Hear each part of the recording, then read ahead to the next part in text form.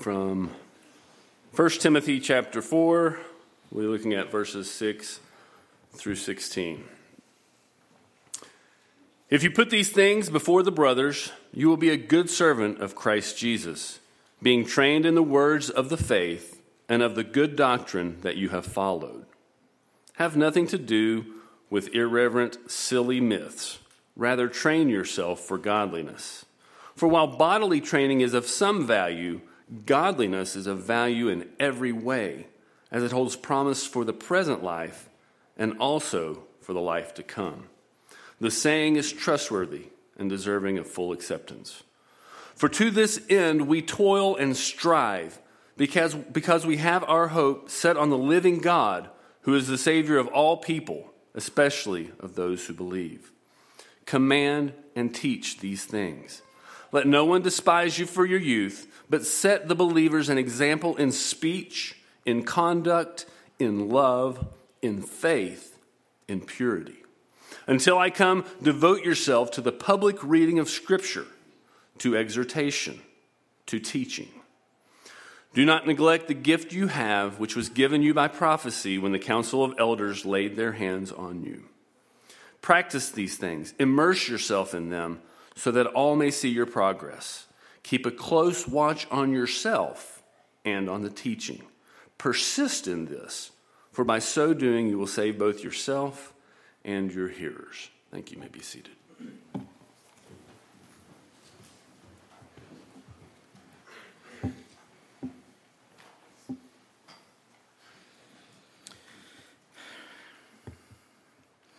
Anybody a fan get excited about the Olympics? I'm not as much as I used to be, but I remember being young, getting so excited every 4 years, and the names ringing in my ears, Mary Lou Retton and Carl Lewis, and those, it's back in the 80s specifically that I'm thinking about. Every 4 years, just getting excited to watch the spectacle of the games. And as excited as I got, and as big as a deal as it was to me, imagine being a participant in the Olympics. These athletes had trained for hours and hours and hours, some of them for most of their lives, for these moments. I looked into some of the bigger names in Olympic lore, more recent Olympic lore, to see how much training was quote unquote normal for these abnormal people, and I do think they are abnormal. And so much of that, this next section I got from an article by Royan Kamyar, who is a MD, MBA. This guy's got too many letters after his name. But he did research into the training and the structure of the days for some of these people, starting with Michael Phelps. Michael Phelps started swimming competitively at age 7 and already held a national record for his age group in the 100-meter butterfly by age 10. According to his coach, Bob Bowman, Phelps, listen to this, didn't miss a morning practice from the age of 11 through 16 years old. He would practice on Sundays, birthdays, and Christmas mornings to keep his competitive edge. Simone Biles started gymnastics at age 6 and began training with a professional coach at 8 years of age. Before starting high school, Biles switched to homeschool in order to boost her training hours from 20 hours a week to 32 hours a week. Her parents even built a gymnasium nearby their estate in Spring, Texas, to reduce her commute time to less than 10 minutes to increase her time so that she could train. The approximately 6,000 to 7,000 hours of training she received during her homeschooling years, combined with her previous training, ensured that she had crossed the 10,000 hours mark before competing in her first Olympics at Rio in 2016. They say at 10,000 hours, you have mastered something. Malcolm Gladwell wrote a book about that. Wow! 20 hours a week, 32 hours a week, never missing a morning for 7 years, some of these people. A commitment to train, to labor, to strive. A commitment to excellence, a commitment hopefully to glory. But watch this. Margot Isaacson, 24, at this time of the writing of this article, a modern pentathlete and 3-time Olympian, finished 4th at the London Olympics in 2012. Very close to a medal. And she says this, I just remember thinking, wow, if I had run a second faster, or I'd got one extra fencing touch, then I'd have a medal. And I just came home and felt so defeated and so sad. After finishing 20th in the Rio Games in 2016, she went into what she calls post-Olympics depression. It makes you feel sort of worthless, she said. It's a really strong word, but that's kind of how I feel right now. I really feel like I've let myself down, let my coaches down, and that's hard. And then you don't know if you want to put yourself through that again, she said. Thousands and thousands of hours of training. Sometimes for an event that might last for less than a minute. And no guarantee of success. You might lose. You might be running and fall down. You might fail. And then even if you do win, what then? You figure they may suffer from post-games letdown, like she said, yeah. With the games being every 4 years, there are plenty of folks who train all those hours and make it to one Olympics game, one Olympic event. Maybe in their teens or early adulthood, and then that's it. It's time to move on then. Time to find a new dream. And the first part of your life is gone. It's over. And what if you failed? Well, you can't fail if you make it to the Olympics. Tell them that. Tell this Margot Isaacson that, who missed a medal by maybe 1 second in her running. What a letdown. But their commitment to training, to excellence, to striving, to not missing a morning is quite impressive. All that work, all those hours training, being in the top 1% of athletes in the world, and then running the risk of just feeling worthless, pointless, or even feeling like a failure.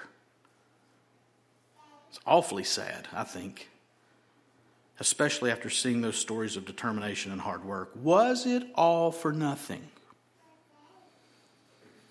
Well, our passage today addresses these lines of thought in the life of a servant of Christ Jesus. Paul is going to push Timothy, and I think us, to strain, struggle, push, and train. But he won't leave Timothy, and he won't leave us, without giving a roadmap for success and a hope of eternal glory. So we'll start in verse 6. If you put these things before the brothers, you will be a good servant of Christ Jesus, being trained in the words of the faith and of the good doctrine that you have followed. Now let's remember where we've been so far in our study. We're working through the pastoral epistles, 1 Timothy, 2 Timothy, and Titus, focusing on Paul's instructions and exhortations for his 2 young disciples, Timothy and Titus. And Paul had many more disciples than this, but these books are focused on these 2 guys. And he's given specific directions for these young men to lead the church of Jesus Christ in a manner faithful to the pure doctrine and the best practices. And our journey started here in 1 Timothy, where Paul has called Timothy to champion the doctrine and called for clear roles for those in the church in Ephesus where Paul had left Timothy. And there were things going on in Ephesus with teachers veering off the road of the sound doctrine, men's and women's roles, and people leaving the faith, which is where we were last week. So now Paul turns his attention to Timothy specifically.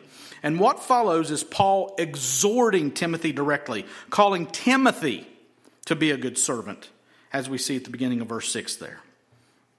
And we finished last week with Paul reminding Timothy that abstinence from marriage and certain foods was not the path that Timothy was to lead on. Timothy was to correct these notions of pursuing holiness through thou shalt nots, and by reminding the church that receiving good gifts from God is a way to give him glory. And now, here in verse 6, Paul tells Timothy that if Timothy puts these things before the brothers, if he teaches them these things, then Timothy will be a good servant of Christ Jesus. And that's the point of this section today. What Timothy, and therefore what we, need to do in order to be a good servant.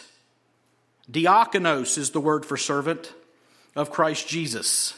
What does it mean? What does it look like to be a good servant of Christ Jesus? And note that Timothy is serving the church, yes, but ultimately and mainly and thankfully, that means that he's serving Christ Jesus. The church is the body of Christ. Jesus had said to Saul on the road to Tarsus, "Why are you persecuting me?" when he said that he was persecuting the church. And through this passage, don't forget this. Timothy's calling, your calling, my calling, by working with, and in Timothy's case, in leading this church, the goal, the calling, is to be a servant of Christ Jesus. This is the why that leads to the what.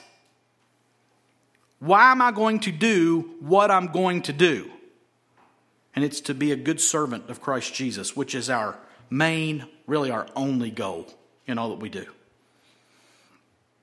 Remember your why. Because things are going to get intense in this passage. They're going to get hard.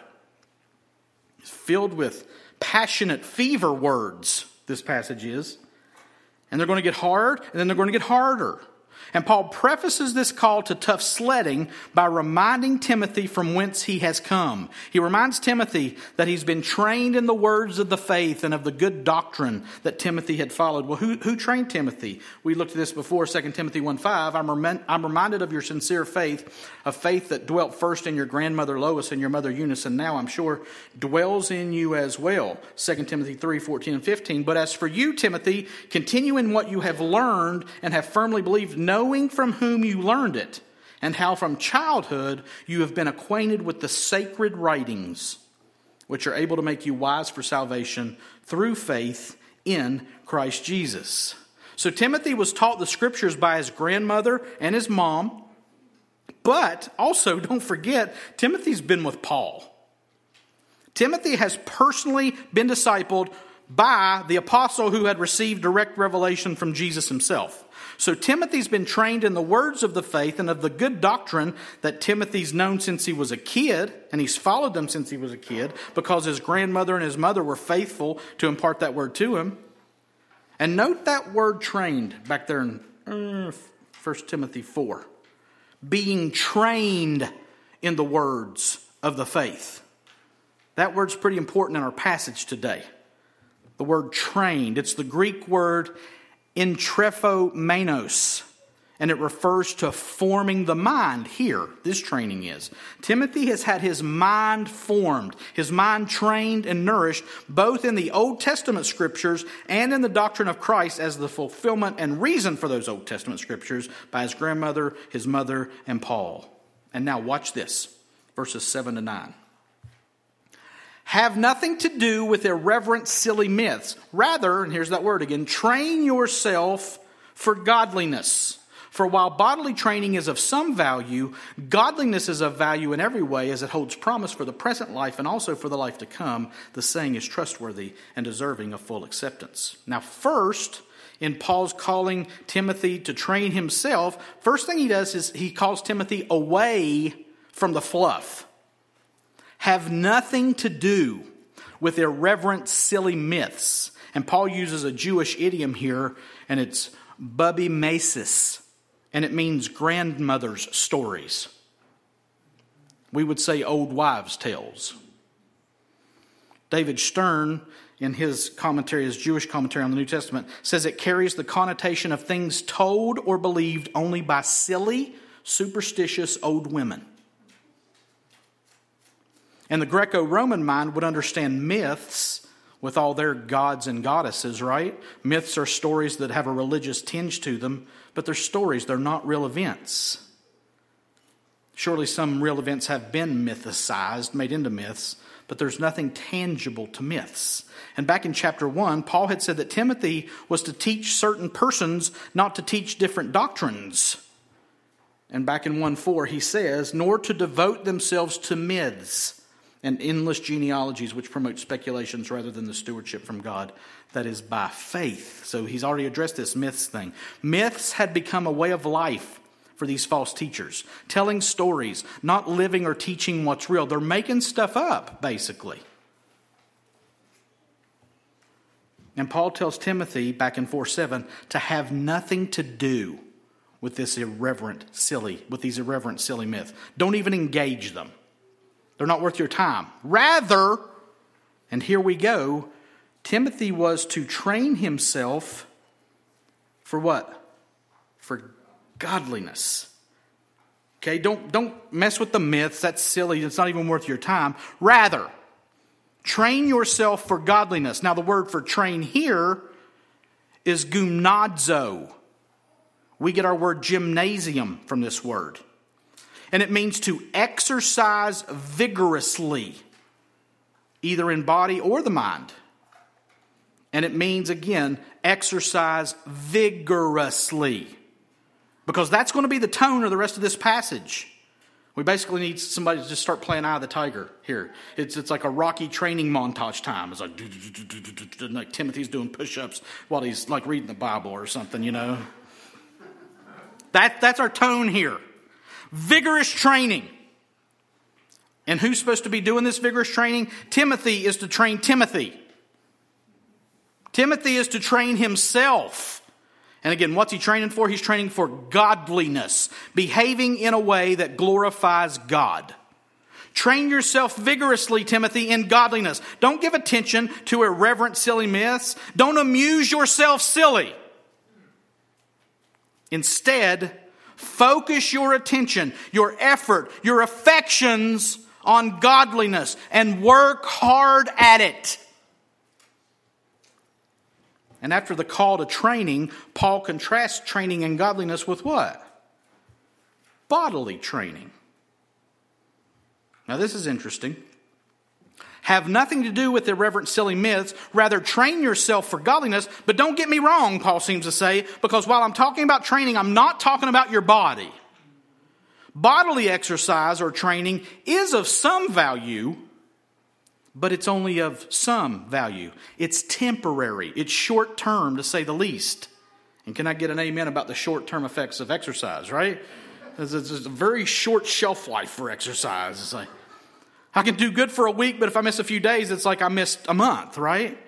Kind of flees away. Ask a former Olympian, right?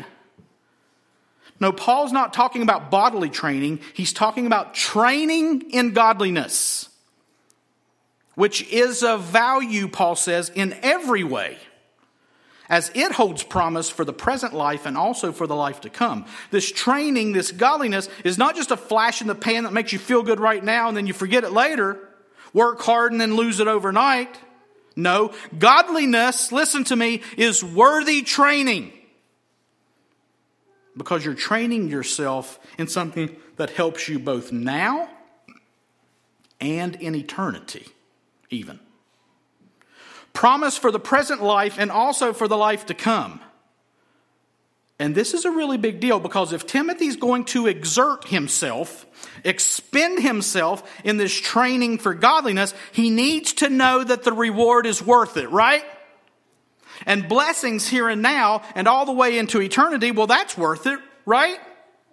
I think part of our problem is we don't understand eternity, and therefore we don't think about it much. We don't engage in it much.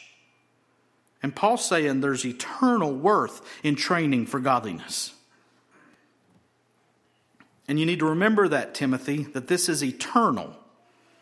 Blessings here and now all the way into eternity. The contrast is between physical temporal training and spiritual eternal training. Which one is really the better, more beneficial discipline?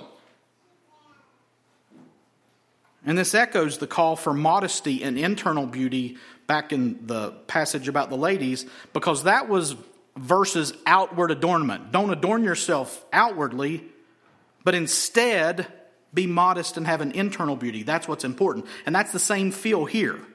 Which is of greater benefit?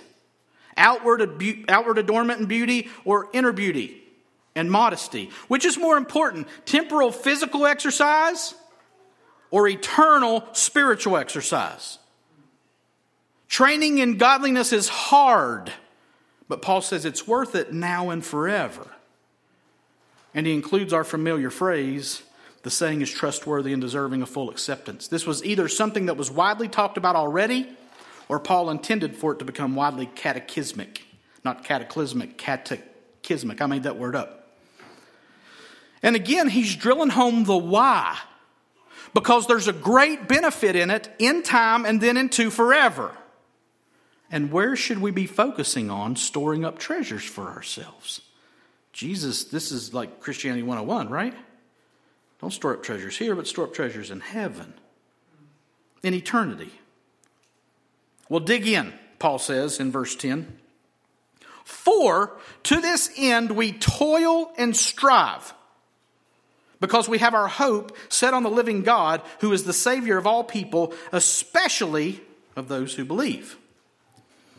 And this verse is awesome. So much here. Paul has called Timothy to train himself in godliness in light of eternity.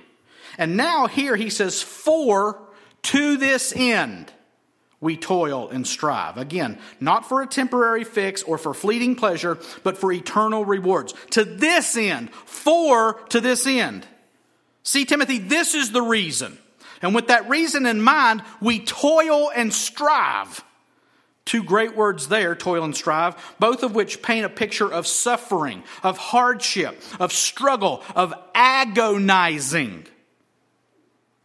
There's a wonderful eternal purpose in all of this, and that's what we work toward, toiling and striving, laboring intensively. And you want another good reason why? Because we have set our hope on the living God. We have our hope set on the living God.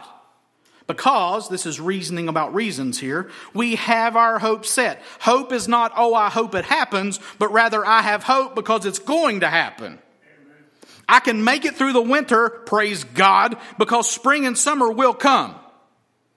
And our hope is set on not sunny days, but on the living God.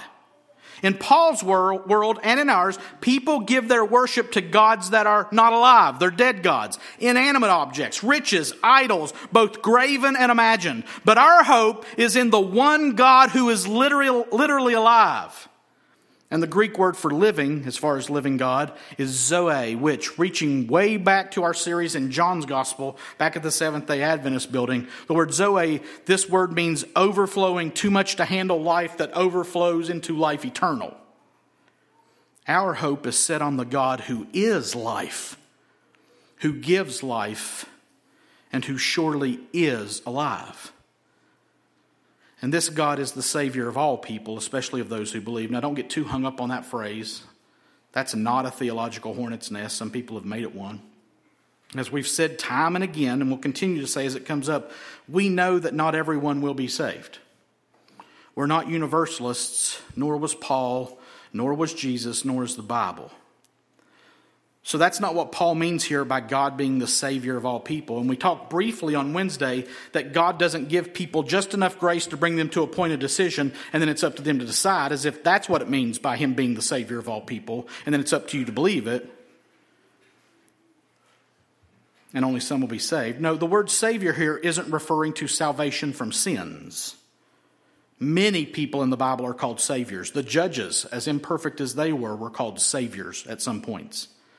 David is called a Savior and others. Sometimes Savior means helper, deliverer, sustainer. Kings are saviors of their people.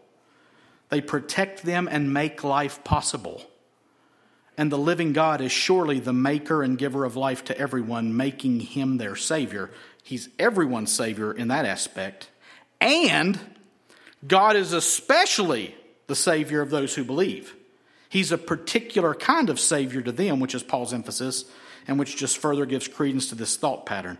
God gives life to and sustains all people, and He especially, particularly, powerfully, salvifically saves those who believe in Him, which again we talked about on Wednesday night as far as belief and what that means.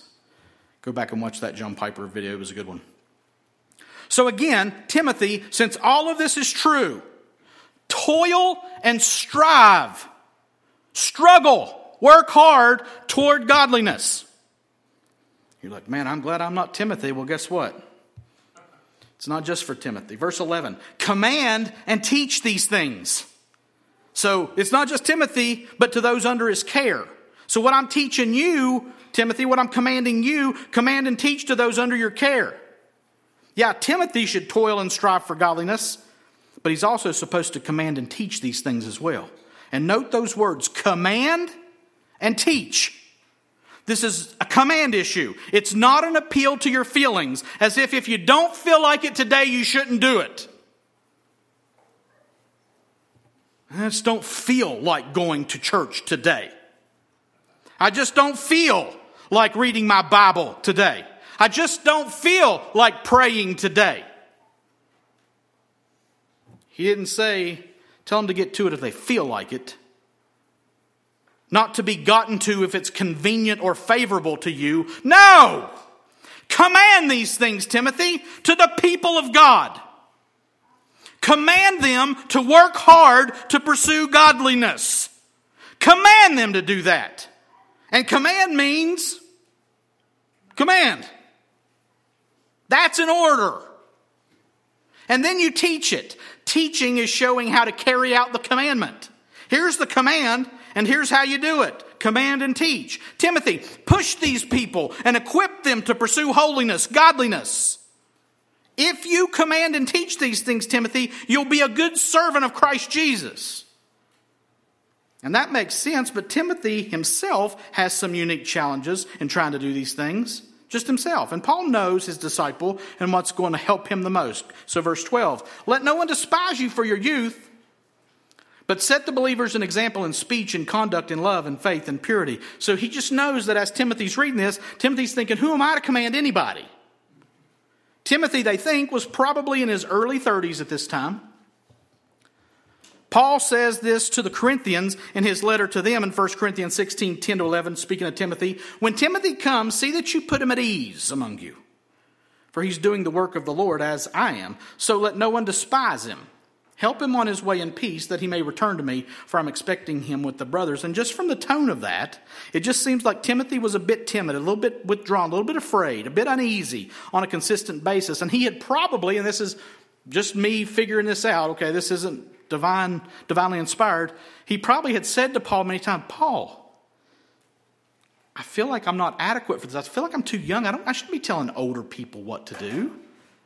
And so here, in this timid Timothy, Paul says, hey, listen, in the presence of older, maybe more aggressive people, Paul says, let no one despise you for your youth.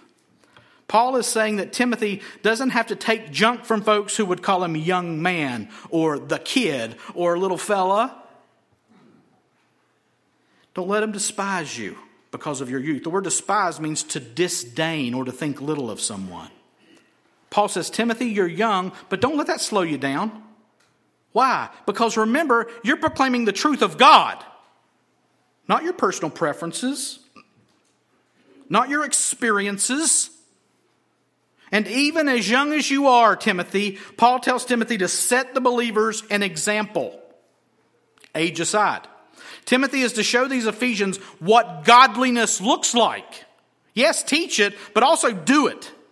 In speech, in conduct, in love, in faith, in purity. Yeah, no big deal at all there, right? Wow. Timothy, show them how to conduct themselves. Show them how to love. Show them what faith is. Show them how to be pure by how you live. Oh, man. Talk about a tall order. I'd just as soon get back to toiling and striving if that's all right. Because I think I can do this, but that. But this is not just hard. This is overly intimidating. Timothy, your life is to be the ultimate proof of the truth of the glorious doctrine of the living God. Now swallow that. Your life is to be the ultimate proof of the truth of the glorious doctrine of the living God. Set them an example. You, Timothy, be their example. Whew. What a calling.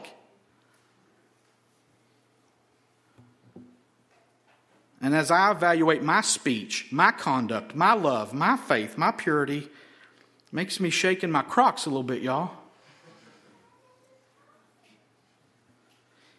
can the living God hold me up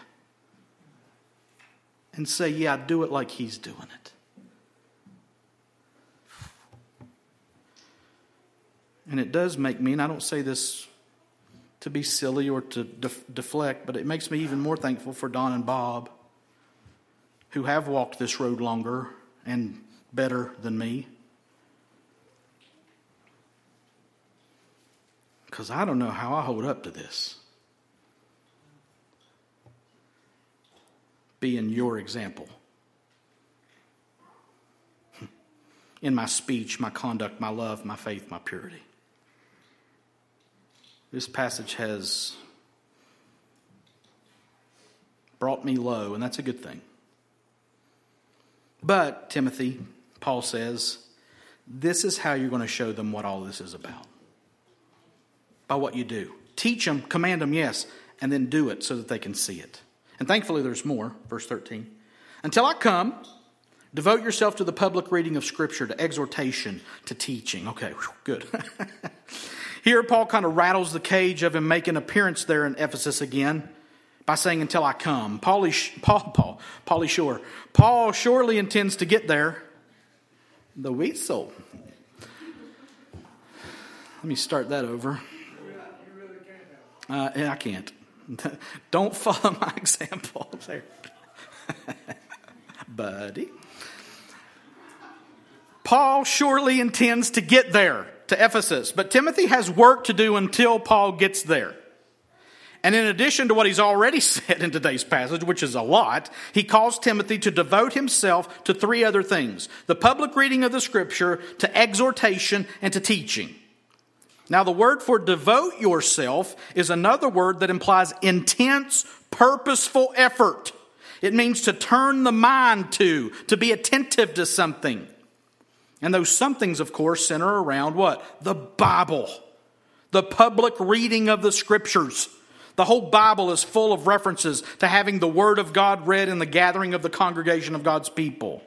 And that reading, while good, is best accompanied by some preaching, to exhortation and to teaching. Amen.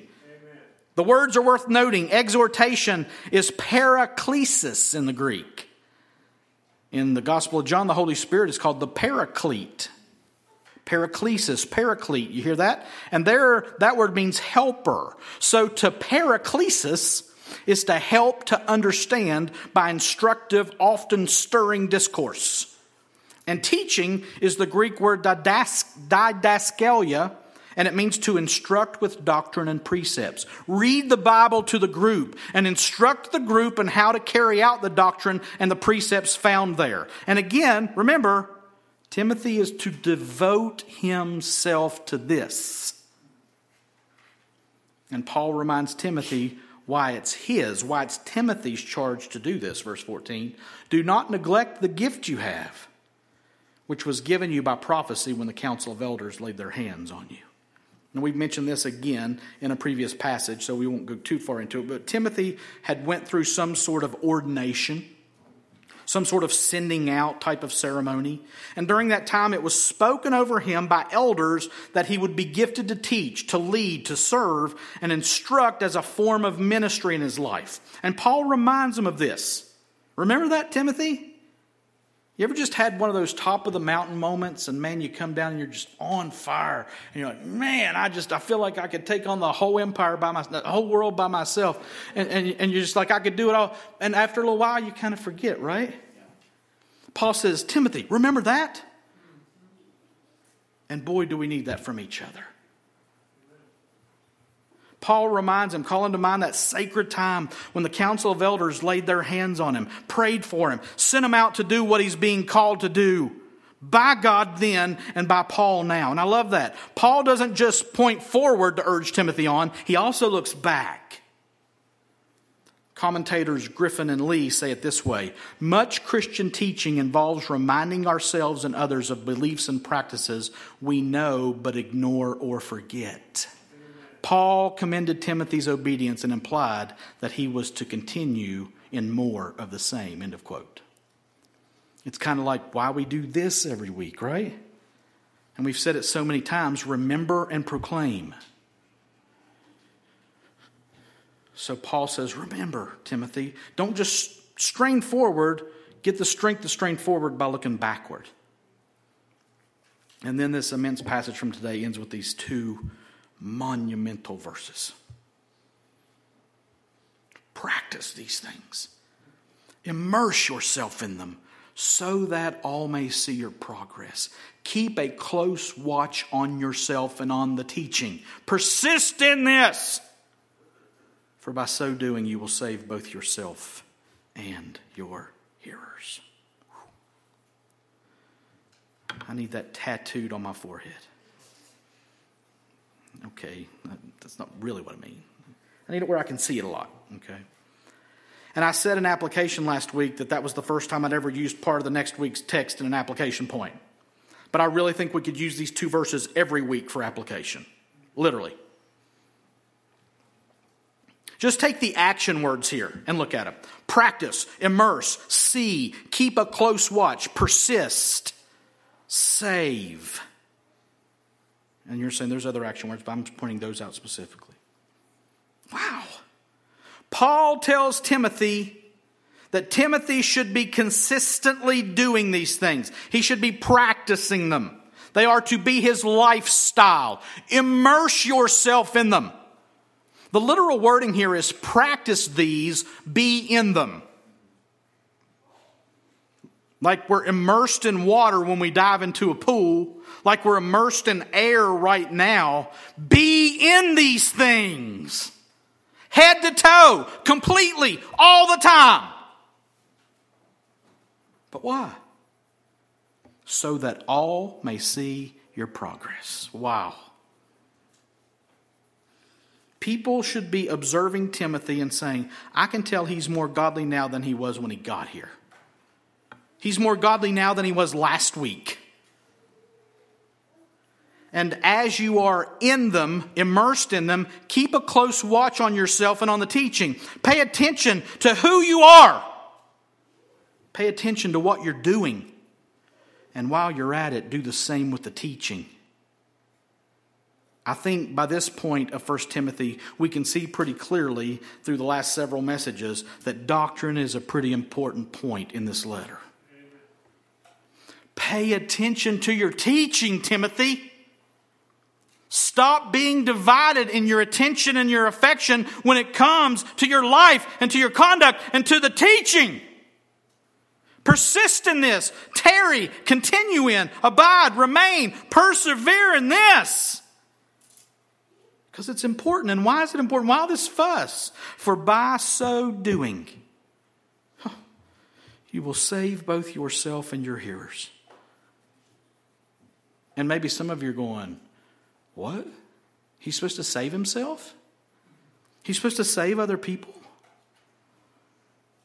Now we know, hopefully we know, if you don't know, you're about to know, no person saves no other person.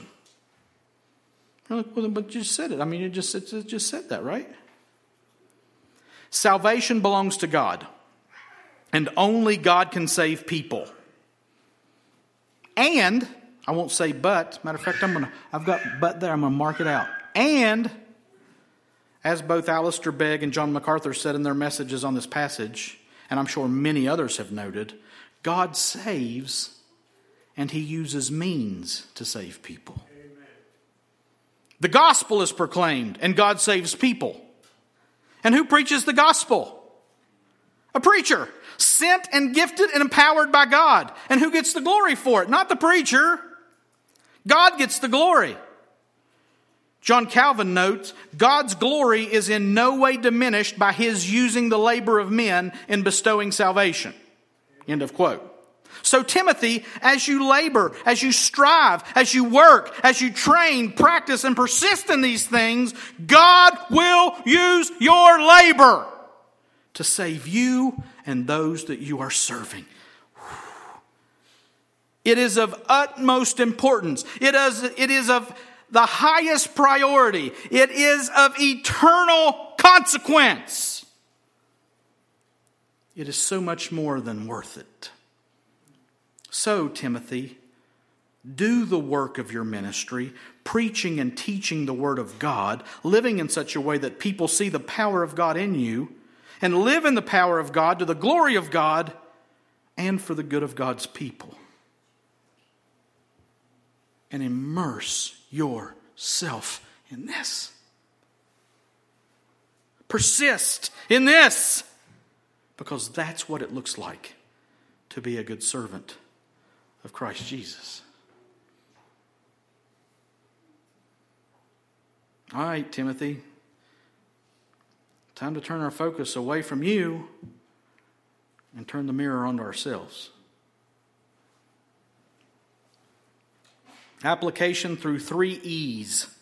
E. Energy, example, and eternity. Energy, example, and eternity. So much application. But we'll just look briefly at these 3 points. Oh, I've got plenty of time. First application point is energy. The pursuit of godliness in your life, in my life, is not just going to happen. Gravity gets us. Entropy gets us. And if we're not straining forward, we are drifting backwards. We must, all of us, exert ourselves. Be careful there, I'll get back to that. And operate in the power of the Holy Spirit to make progress in this work of what we call sanctification. In our pursuit of godliness, it's not just going to happen. It's going to take some intentional, purposeful, hard, striving energy. Now let me ask you, how much energy in your life is spent toward pursuing godliness? If I could kick myself in the behind, I would when I ask this question. How much of my time, how much of my energy, how much of my resources is devoted to godliness?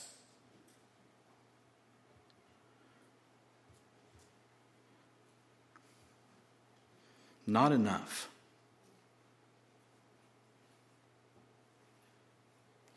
It's the holidays, right? We're right here looking at Thanksgiving and then Advent and then Christmas, and there's birthdays in that for us, and there's focus on people, and that's wonderful, that's good. Being together with family, but man, we get distracted from the old Christmas. What really matters? Are the presents pretty? Did they cost enough? We're so easily distracted from what really matters. And that's our natural sinful bent. How much energy are you devoting to your pursuit of godliness in the holidays, in every day? I'm going to read a longer passage than normal for an application point. And it's a passage that I've used a lot of times in an application point. But watch this, and you're familiar with this more than likely. Philippians 3.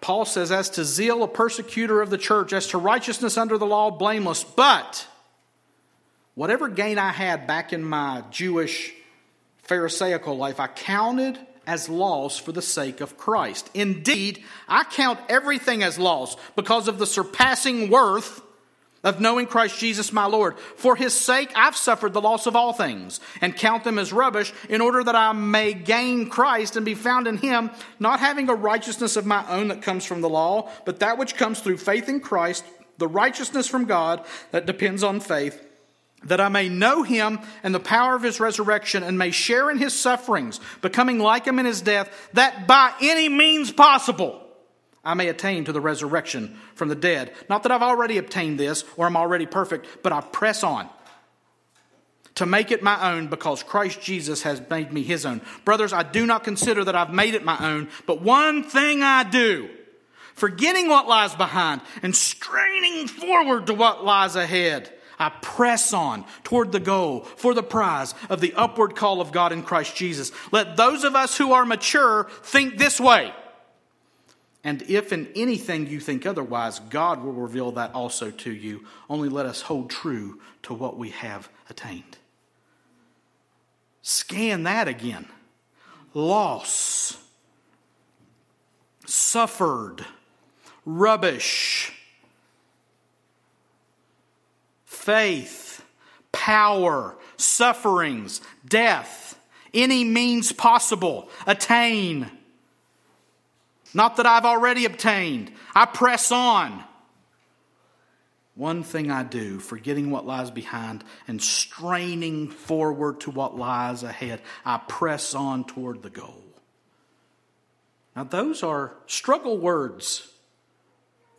Those are hard effort words. And so naturally I'm going to tell you, you're not doing enough, right? You're not trying hard enough to do better enough. Maybe. Sort of. First and foremost, I would say to this passage, please know this is not striving for salvation. He knows whom he's placed his faith in, and Paul's writings are replete with him saying, I know that it's Christ who saved me. But it is striving toward, listen to this, perfect cooperation with the Holy Spirit in us. That's what we're striving toward. That's what we're pushing for. Perfect cooperation with the Holy Spirit in us. And it seems to me that it's more of a cutting away than it is an adding anything. We've been given everything we need pertaining to life and godliness. We've got to cut away our attention and our affection for the things out there in the world, for the idols that our heart manufactures. Cut those things away. Be done with those. Hebrews 12, 1-2. Therefore, since we're surrounded by so great a cloud of witnesses, let us also lay aside every weight. That's the picture that I'm seeing here. And sin, which clings so closely. And let us run with endurance the race that is set before us, looking to Jesus, the founder and perfecter of our faith, who for the joy that was set before him endured the cross, despising the shame, and is seated at the right hand of the throne of God. I love this picture of laying aside the weight, laying aside the sin. That's what I see in this striving, in this effort. Oh, it's going to hurt. It's going to cut away things that I hold dear. It's going to call for more time. It's going to call for more attention. It's going to call for more of my heart. And I make room for that. The Advent mindset. Let every heart prepare him room. There was no room for him in the end. How many times is there not room for him here? So move the furniture. Have a bonfire outside. Get rid of the junk. Let it burn.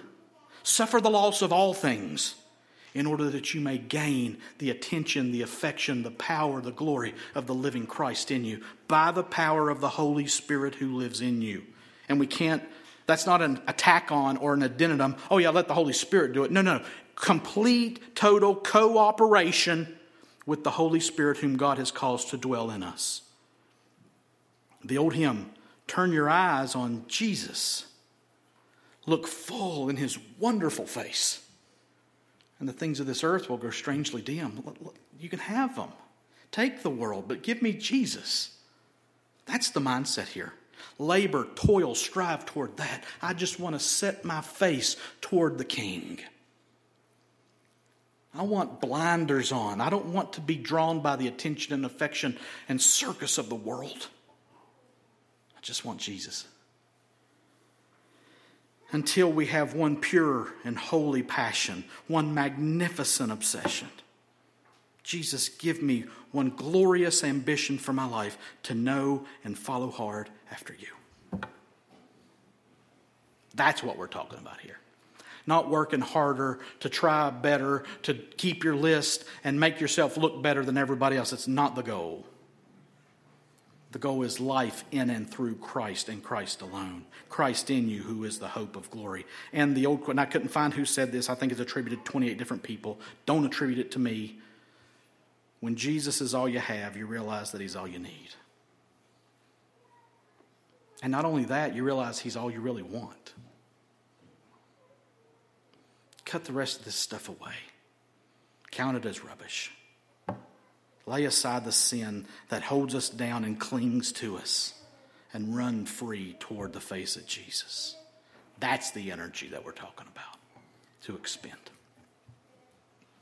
Energy. Example, and this is a short one, this is quick. We talked last week about being an example, right?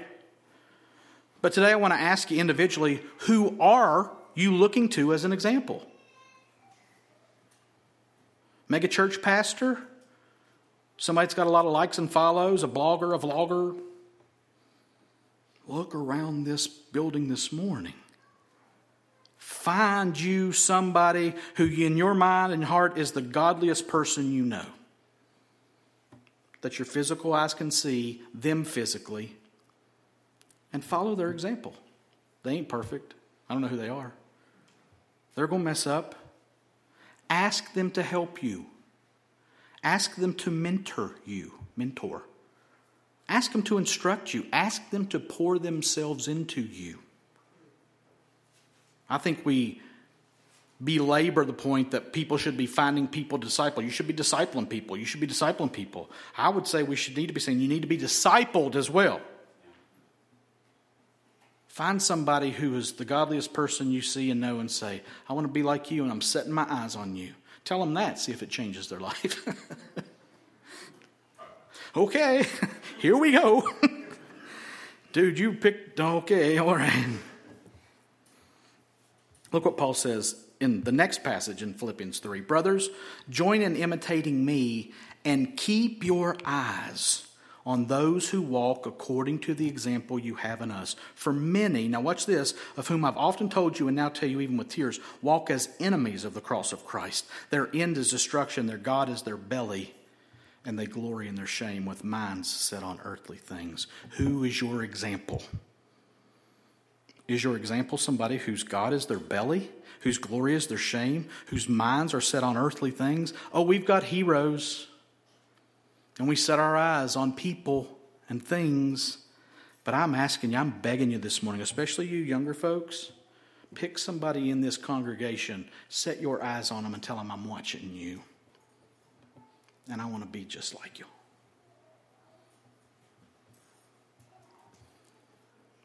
Just don't pick me. Okay?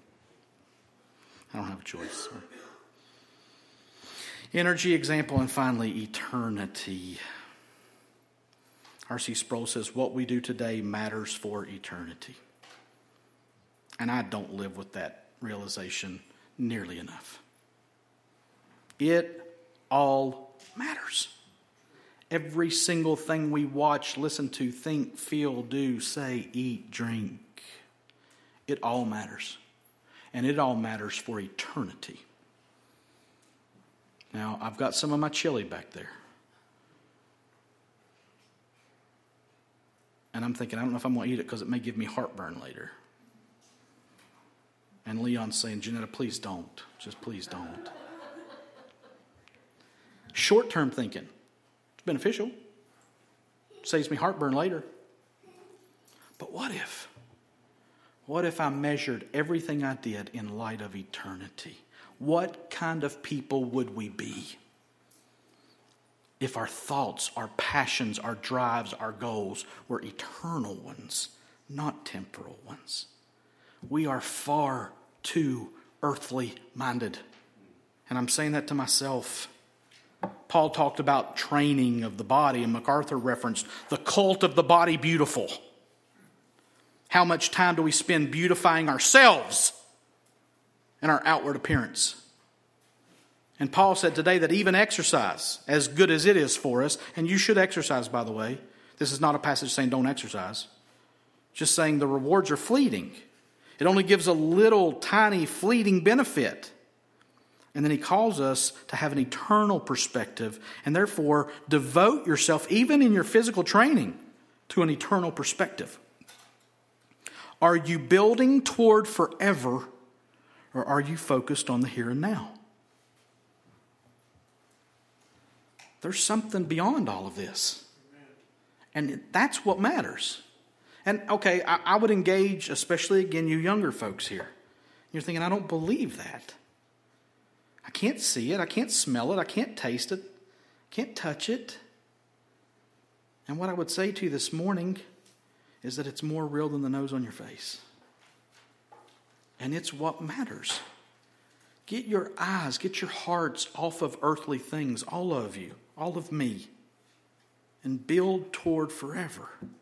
We saw in the last application point that those who set their minds on earthly things have their end in destruction, and that they're enemies of the cross.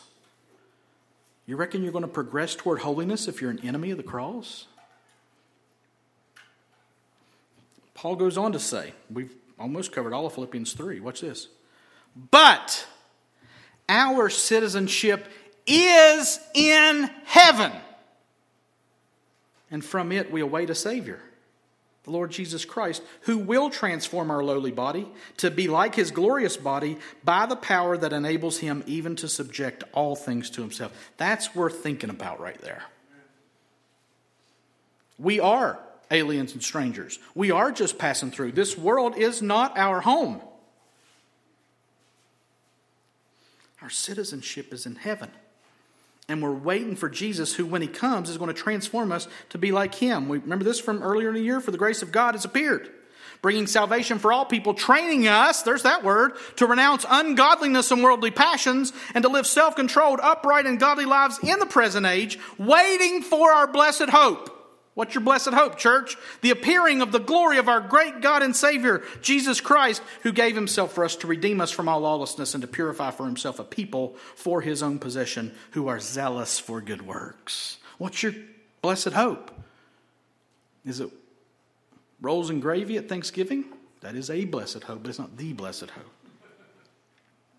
Is it a good Christmas gift? Is it a good Christmas? Is it getting to be with your family this Christmas because you couldn't do it last Christmas? Those aren't bad things, but they're not the best things. Our blessed hope is when the Son of God splits the eastern sky and says, I'm back. And we say, thank you. Because it's that we're laboring and toiling and striving for. So how do we do this? Here's the application part of eternity. If then you've been raised with Christ, Colossians 3, seek the things that are above where Christ is, seated at the right hand of God. Set your minds on things that are above, not on things that are on earth. For you have died, and your life is hidden with Christ in God. When Christ, who is your life, appears, then you also will appear with him in glory. Set your minds, train yourselves, be immersed in these things, persist in them. Train, command, teach, labor, toil, strive, practice, do not neglect, immerse in these things. And what I see all through the scripture is that there's no letdown here. All that time of training and striving pays off here and now and throughout all eternity. Paul says in another passage, not for a perishable crown, but for an imperishable one. All this time and spirit-driven effort to finally hear, well done, my good and faithful servant. Enter into the joy and rest of your loving Lord and your eternal King. I promise you, that's worth it. All the things that you lose, all the things that you cut away, end up seeming like rubbish compared to this. And you may be thinking, I've never experienced that. I don't know if I trust him. Not me. Hope you can trust me. Trust what the scripture says. Trust the giver and the writer and the living outer of these scriptures. Trust Jesus Christ himself, the eternal God, the living God, who calls all men everywhere to be saved, who calls us all to repentance from our sins. We're all sinners, and we all need a Savior, and Jesus Christ died on the cross to purchase forgiveness for our sins. He died, he was buried, he resurrected himself and was resurrected by the Father, by the Holy Spirit. One God, three persons. And he showed himself alive, and he ascended into heaven, and he is seated at the right hand of the Father, waiting for the day that he comes back to judge the living and the dead.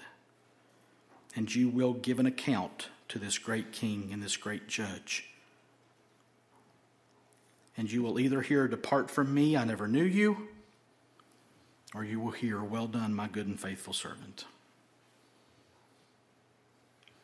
Train, command, teach, labor, toil, strive, practice, do not neglect.